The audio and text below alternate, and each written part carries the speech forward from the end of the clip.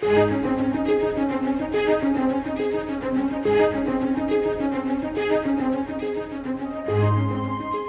message of Christmas is the message of the gospel. Christ came to earth to make a way for man to come to God. Let's join Scott Pauley now as we study what God says about the birth of His Son.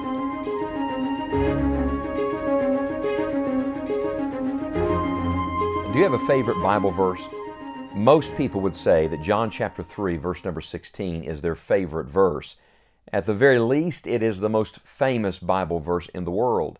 It's a verse that we've heard quoted so many times. Interestingly enough, it's one verse that though I shared it hundreds, maybe thousands of times in conversation and personal witness, for many years I never felt ready to preach on it. I can't explain that to you other than to say it is so deep, so wide, so high, so big.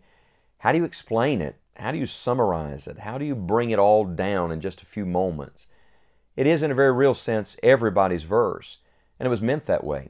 You can quote it with me. John chapter 3, verse number 16 says, "For God so loved the world, that He gave His only begotten Son, that whosoever believeth in Him should not perish, but have everlasting life." Interestingly enough, not only is it the most famous, most familiar verse, it is perhaps the most neglected text in the whole Bible. I was in a place of business just recently and saw John 3:16 hanging up on a wall.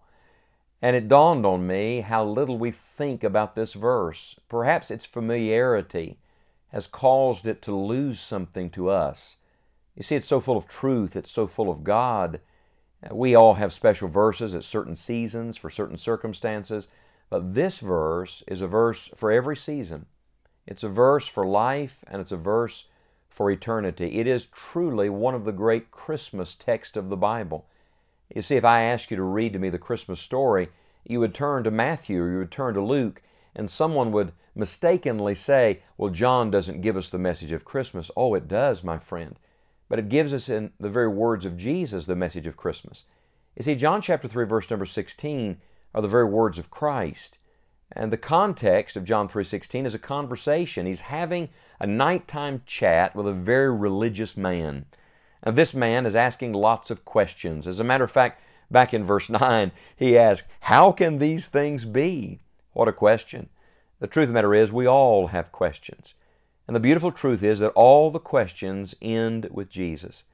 In the end, if you bring your questions to the Lord Jesus Christ, He alone can give the answer. And John 3:16 is, in a very real sense, the bottom line.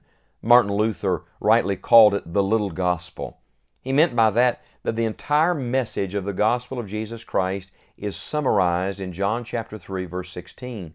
We live in an age of questions, an age of confusion and chaos and uncertainty.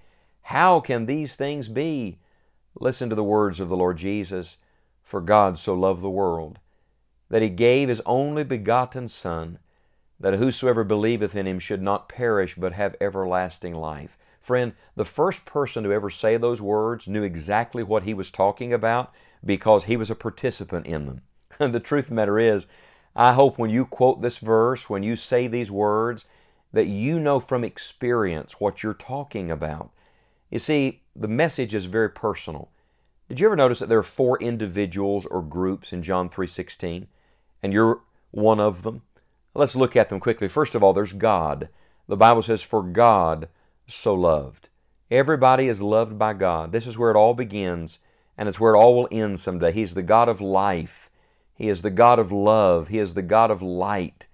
And the only answer to our questions is found in God Himself, the one who is the origin and the one that someday we will stand face to face before and give an account of our life. And the Bible specifically points us to His love, for God so loved the world.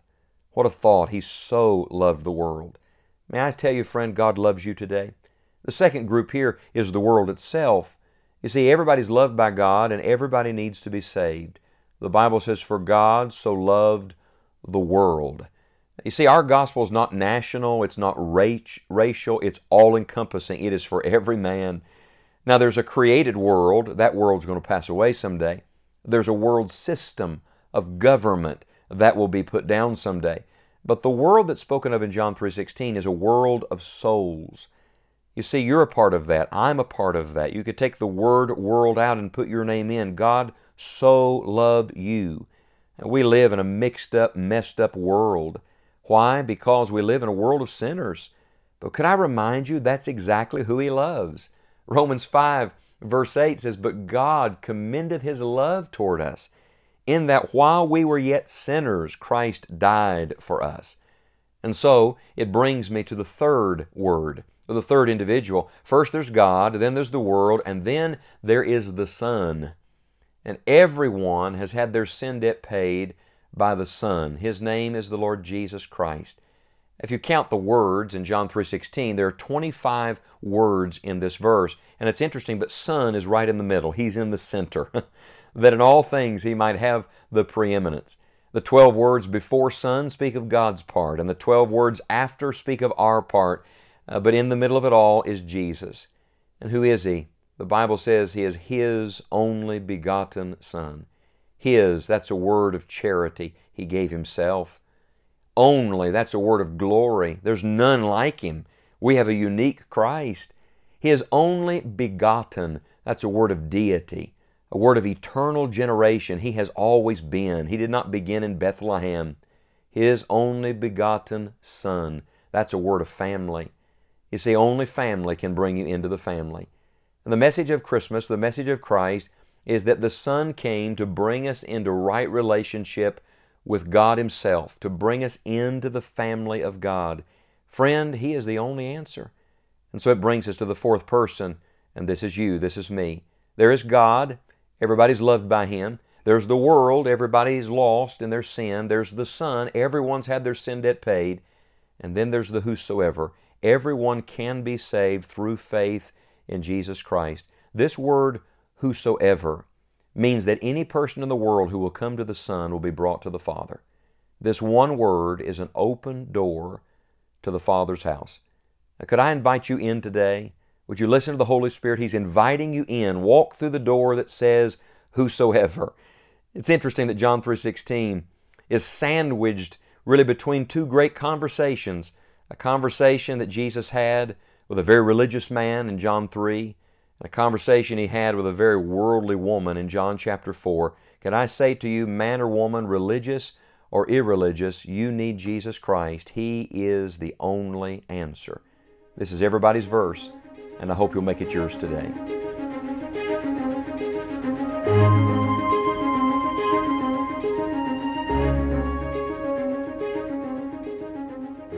Do you personally know the Lord Jesus Christ? It is our prayer that you will trust Him and obey Him. May you and your family have a truly God-blessed Christmas. To make a year-end tax-deductible gift to this work and to find helpful resources to begin the new year, visit us online today at scottpauley.org.